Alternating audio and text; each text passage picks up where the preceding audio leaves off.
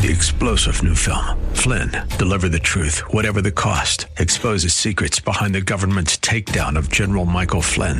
Flynn knew what the intel world had been up to. He ordered the first audit of the use of contractors. This set off alarm bells. He told the truth. He was the most dangerous person for Donald Trump to hire. They had to get rid of Flynn. Flynn, deliver the truth, whatever the cost. Available now. Watch it today. Go to salemnow.com. salemnow.com.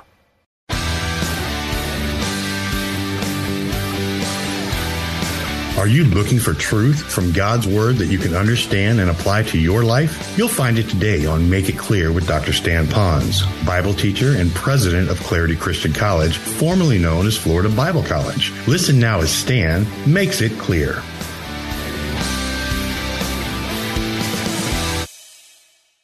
So if we're going to set a goal, let's make sure we've included God in on this.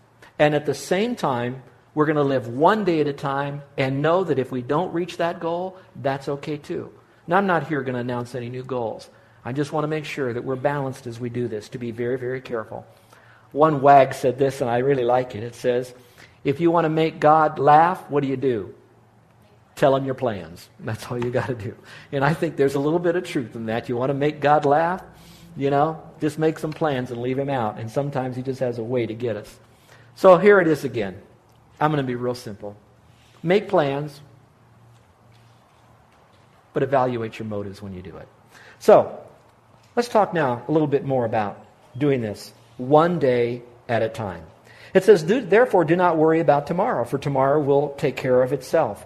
Spencer Johnson wrote a book called The 1 Minute Manager, but he also wrote another book that isn't quite as known as The 1 Minute Manager, and I encourage you to get that book. It'll kind of help you focus your life down a little bit faster and to think more quickly in a 1 Minute Manager. But he wrote a book that's called The Perfect Presence. And the theme of the book is the perfect presence.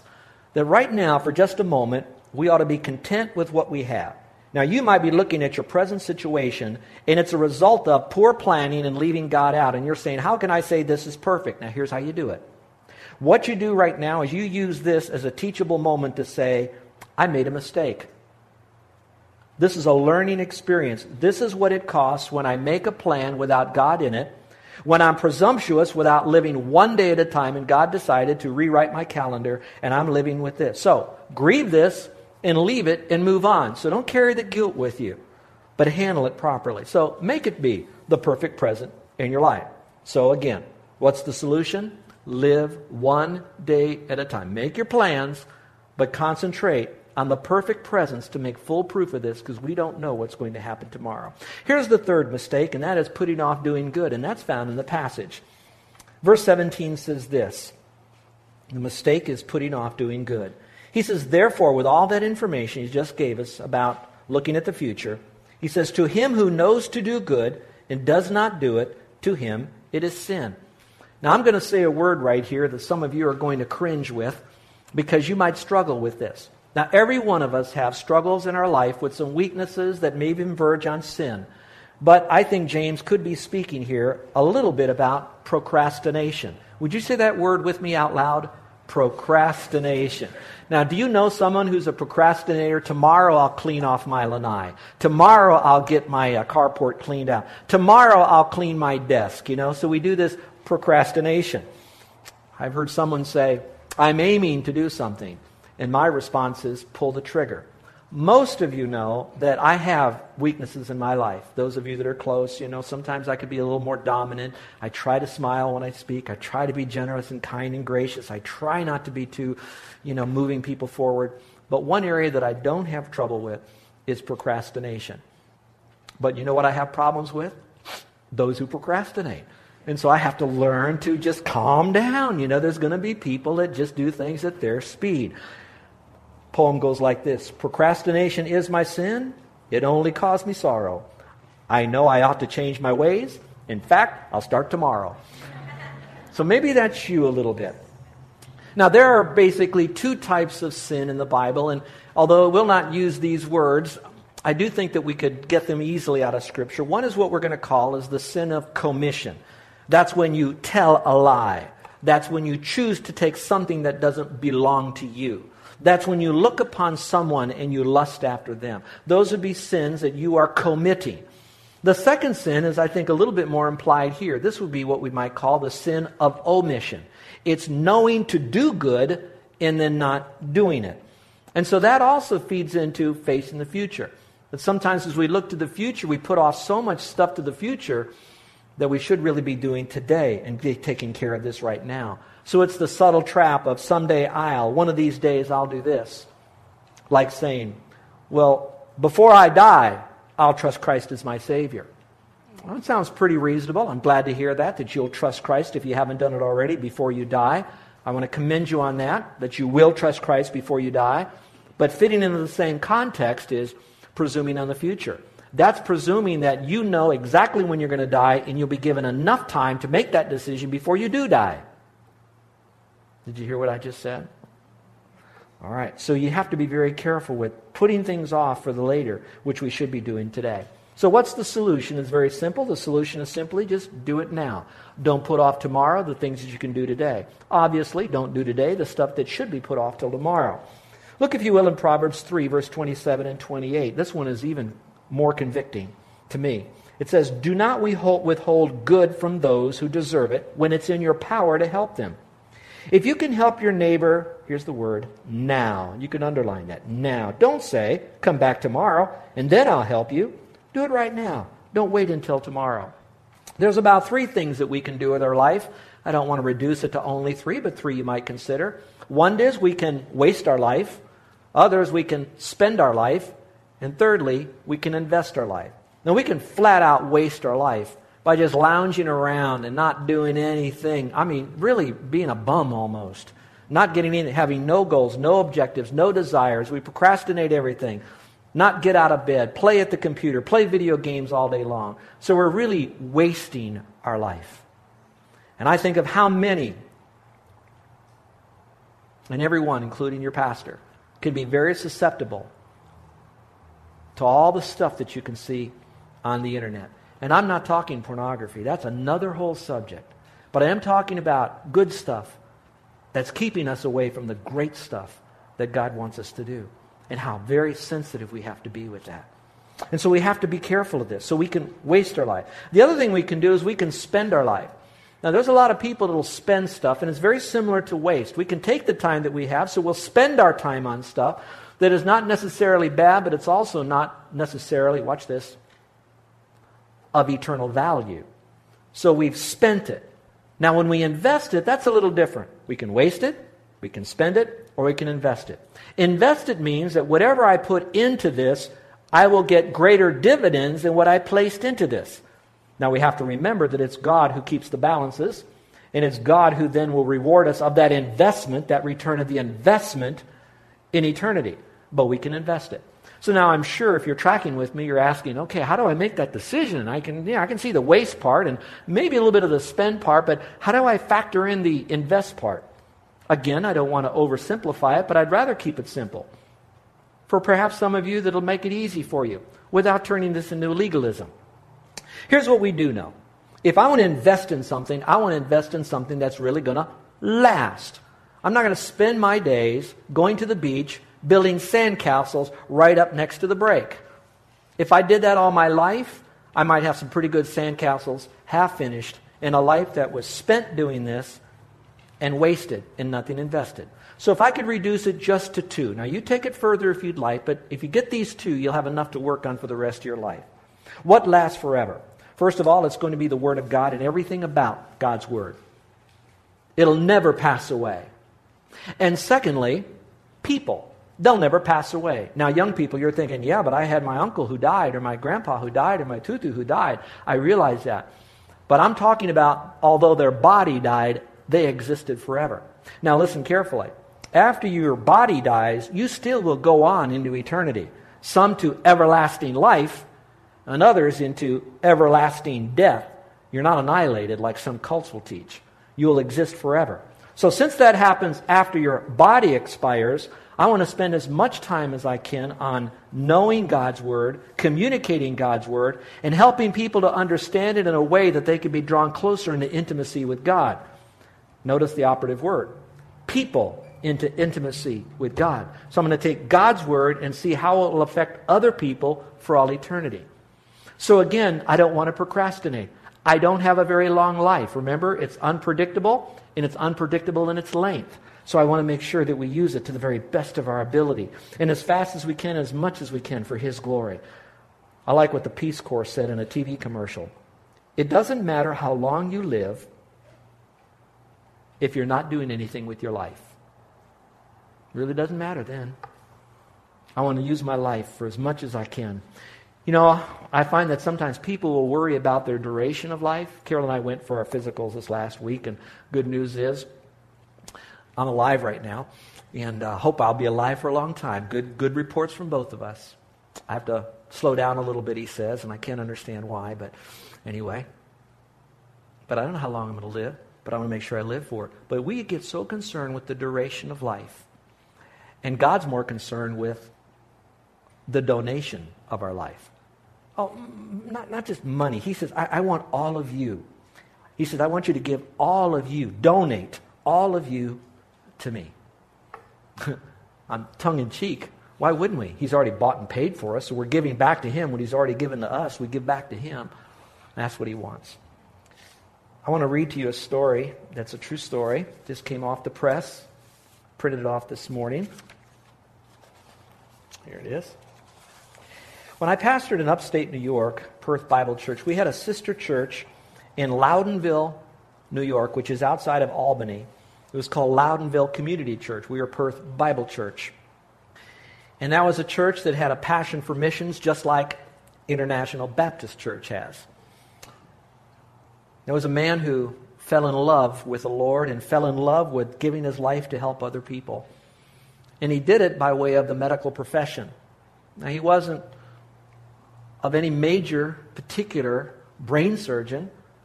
All he wanted to do was to help people see better. So he was an optometrist. Not an ophthalmologist, just a simple optometrist. He was killed on Friday. He and 9 others were slaughtered. One person at a time.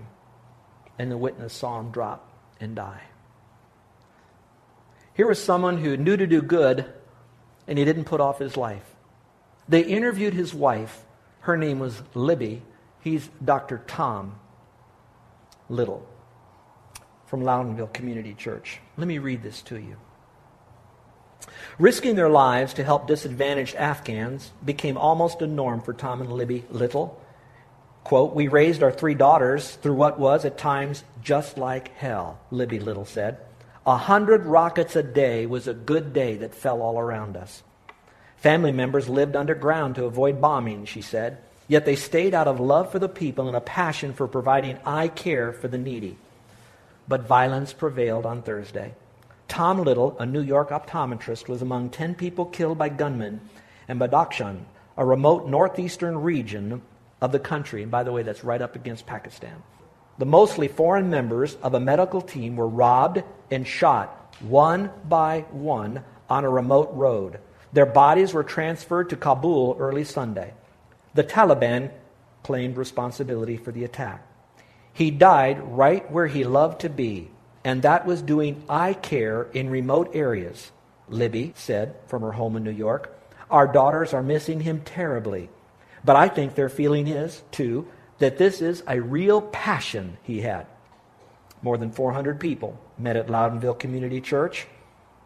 4 weeks ago, Tom Little stood right here, an emotional Stan Key, the senior pastor told the congregation. The church printed Wednesday in its weekly worship guide, praise the Lord that Tom's ministry is conducting outpatient clinics in a remote village, and it's successful. Dr. Tom Hale, a medical relief worker himself, told the crowd, Little's death was not in vain. Listen to this. This was not a waste. This is an enormous loss. Most of us are angry, but it's not a waste. It was the remote areas of Afghanistan, Libby Little said, where the need for her husband's services was often the greatest. Huge populations were in these remote valleys. The Littles would sometimes hike 40 miles one way over mountains to access villages to host eye camps. Little said her husband had recently become involved in a program to eradicate preventable blindness by the year 2020. His passion for helping Afghans ran deep, she said. He would come back to the States and get throwaway optical equipment, then refurbish it. Then he would send it over to set up a little optical manufacturing factory so they could make their own eyeglasses there. Listen to this part. When the couple married, they didn't foresee devoting much of their lives in Afghanistan. Like some of you right now, you're just going through life, you're doing the things, a lot of family stuff, paying the bills. Didn't ever think about this.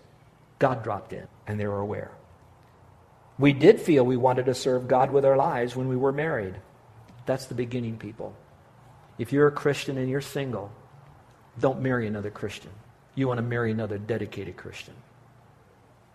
If you are married right now, maybe your conversation would be, can we get on the same page with God no matter the cost? We wanted to serve Him, and I like this. We didn't know what that meant. I like that. God, here's a blank sheet of paper. We want to serve you. We don't have it all figured out yet. We don't presume upon our plans. We're just giving it to you right now, Lord. But we love you and we want our lives to count. So the couple decided to make use of tools and specialties they already had. Specifically, Tom had some optical tools and Libby had some teaching tools. They took part in working with disadvantaged Afghans. We went and we thought it was going to be 2 years, and it was 33. We loved the people. The Afghan people were wonderful, absolutely wonderful to us. And they would be the first ones to protect us. So this is not the usual state of things where they would murder all these people. Little said warfare in Afghanistan didn't deter her husband. And let me pause. What's not in this article, but the more research I'd done on this, I found out that he was there before the Russians came in. He was there before the bloody revolution of their own Afghan. He was there before 9/11. He was there before the Taliban took over, caring for the people because he loved God. He didn't presume on his own plans. He just said, I got to do good, and I got to do it now. He says, if you're in medicine, I think you can feel that you can't leave when you're on the mission field. If you're propping up a hospital, that's the only hospital, then you can't leave when it gets bad. Despite the circumstances, Little kept her composure while reminiscing about her husband. Now that's what an unsaved writer said. But what we know is God kept her composure because she had peace, because she knew she was in the center of God's will. God took control of that. And then the last spoke to me about my sweet wife. She said, we had 40 wonderful years together of serving together. All those years, doing what we thought we should. And here it is. And that's enough for life. Well, are we at that point in your walk with God? Are you? Am I? Where we can sense that as we look to the future, that we'll make our plans. But at the same time, we're going to make sure that we invite God in those plans. We're not going to presume upon the future. We're going to make sure that we do this thing prayerfully and carefully, one day at a time. And as we look to the future, we want to do good, whatever that is, knowing it's a part of God's plan, but we want to do it right now. Let's pray, shall we? I'm going to give you a few moments just to think. I'm going to read a verse to you. It's about doing something right now. And the right now would be for those of you who have not trusted Christ as Savior. 2 Corinthians 6:2 says this, right now God is ready to welcome you. Today He is ready to save you. Now that's out of a paraphrase, but it's just as clear in any version you have that God is ready right now. He's been more than ready. The fruit is ready. He's been wooing you. Do you know that you here today, you might have chose to come here, but you're not by accident here today? God could have stopped you with a flat tire. He wanted you to hear this message. He wanted you to hear the part that says, right now He wants to save you. Is it possible, would it be wrong to speculate that He wants you to do it right now because He knows that you might not have another opportunity to trust Christ, that you can expire in a split second? And so one more time He's given you that opportunity to look to the future and decide right now to trust Christ as your Savior. So here's what you do. You admit to God that you're a sinner. That's not too hard. He already knows it, but He loves you anyway. So you can do that much. You can admit to Him now that you understand that you're separated from Him and that when you die, you'll spend eternity separated from Him. And He says, but I don't want you there. I want you with me in heaven. I want you to have an intimate relationship with me before you get to heaven, and I want to receive you into heaven when you die physically. But you're not going to get there by your good works. You're not going to get there by anything you do, religious or social, because you have to be perfect to get there. And you'll never be perfect. So the Lord says to you, He says, you just have to come to me just as you are, because I'm the one who did all the work for you. When I went to the cross, I died and I rose again. And He says, he that believes on me right now has everlasting life. But remember, believe right now. Don't put it off. Don't presume on the future. Don't leave God out of your plans right now. There is no religious way to get to heaven. There's no social way to get to heaven. There is existence after death. The only way to do this now is through God, by receiving Christ as your personal Savior. And I pray you do that. You, in your heart, with a clear mind, recognizing that Jesus died and He rose again, you're placing your faith in Him alone, not faith and good works. You're coming to Him just as you are. So maybe say this to the Lord: Lord, thank you for dying for me on the cross and rising again. Thank you for forgiving me of all my sin. Thank you for letting me have an eternal relationship with you that begins right now. Now, Christians, I'm going to talk to you for a little bit. So just listen. What are your plans for the future? Does God have a say in your schedule? Or do you just fill it up? Does God have a priority in your planning? Have you talked to God about what you're going to do when you retire? Have you talked to Him about the plans, about whether you should go back to school, or what school you should go to even? Have you talked to Him about your plans of getting married, or some of you that may even be talking divorce? Are you sure God's in this? To date someone. To remain single. Have you talked to God about your business, your career change, your investments? And have you even talked to Him about what church you should be a part of? Here's another question. Do you have a tendency to take tomorrow for granted? If you only had 1 week left, how would you spend it? What would you do differently with your wife or your husband or your children if you knew you had 1 week left? Maybe just live each day and each week as if it was your very, very last. Is God your partner in your business? Is God your partner? If He is, will you prove it? How would you know if He's your partner in your business? Does He get part of the profits? Do you talk to Him about the plans that you have? Do you seek His advice? What have you been knowing you ought to do in your heart? You know you ought to do this, and you know it's the right thing to do, but you've been putting it off. Someday I'll get around it. James says, do it now. For some of you, it's you need to trust Christ. For others of you, you know He's been prompting you to teach a Sunday school class, to get involved at a small group Bible study, to come over here after hours and do some work on the facilities to make it a special place for our guests when they come, to help in the kitchen with meals. Maybe some of you, you know that God has laid a bigger thing on your heart, a real ministry. Maybe some of you want to go into the ministry. Do it now. Seek God's face on this. How many of you would like to have prayer because this message was used by God to wake you up a little bit about some very important things in looking to the future? And you'd just like for me to pray for you in a very special way. Would you slip up your hand? Is there anyone? Thank you. Thank you. Thank you. I don't have anybody in mind about what exactly you should do except to follow these principles for the glory of God in His power. He is a very sovereign God, and He is in control. Father, we come before you with humble hearts, and we begin by saying, as we hear these truths from your word, we easily can look back and see that we did not invite you into all of our plans, that at times as we were doing this, we did not live one day at a time. We were so much looking to the future, we thought everything was going to be perfect. We blew that. And we've known to do good in some areas, but we have tried to come up with every excuse in the book. I'm too busy, got so much going on with my family, I don't have time, I don't have the skill set, I'm not good enough, I can't do this. And all we've done is tell the Lord, we can't, and you're right. Father, help us now. We know we can't, but you can. Therefore, we will. And we have that confidence. So, Lord, we want to thank you for the forgiveness of life past. We thank you for the presence of your Spirit today.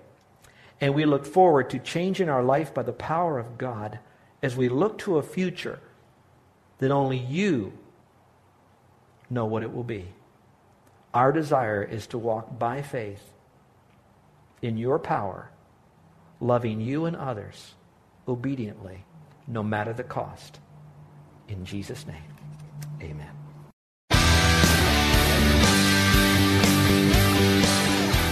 This is Joe Pons, and I want to thank you for listening to Make It Clear with the teaching of Dr. Stan Pons, founder of Make It Clear Ministries and president of Clarity Christian College. Make It Clear is dedicated to taking the Word of God with clarity into every person's world. It's the support of listeners like you who make the ministry of Make It Clear possible. You can provide your tax-deductible gift to Make It Clear online by going to makeitclear.org. That's makeitclear.org. Thank you for helping us make it clear. If you would like to have Dr. Pons speak at your church or event, please email us at tellmemore@makeitclear.org. That's tellmemore@makeitclear.org. Thank you, and remember to make it clear.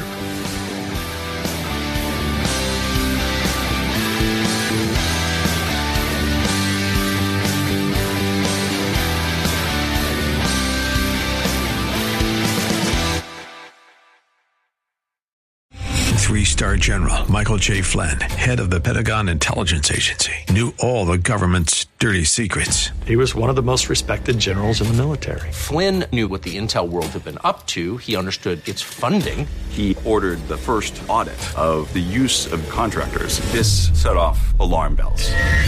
The explosive new documentary, Flynn, Deliver the Truth, Whatever the Cost, uncovers the facts behind this scandal. Flynn told the truth. He was the most dangerous person for Donald Trump to hire. I find out the worst enemy that I'm going to face in my life is right here in America. They took my assessment and they wanted me to change it. And I was like, I'm not changing it. They had to get rid of Flynn.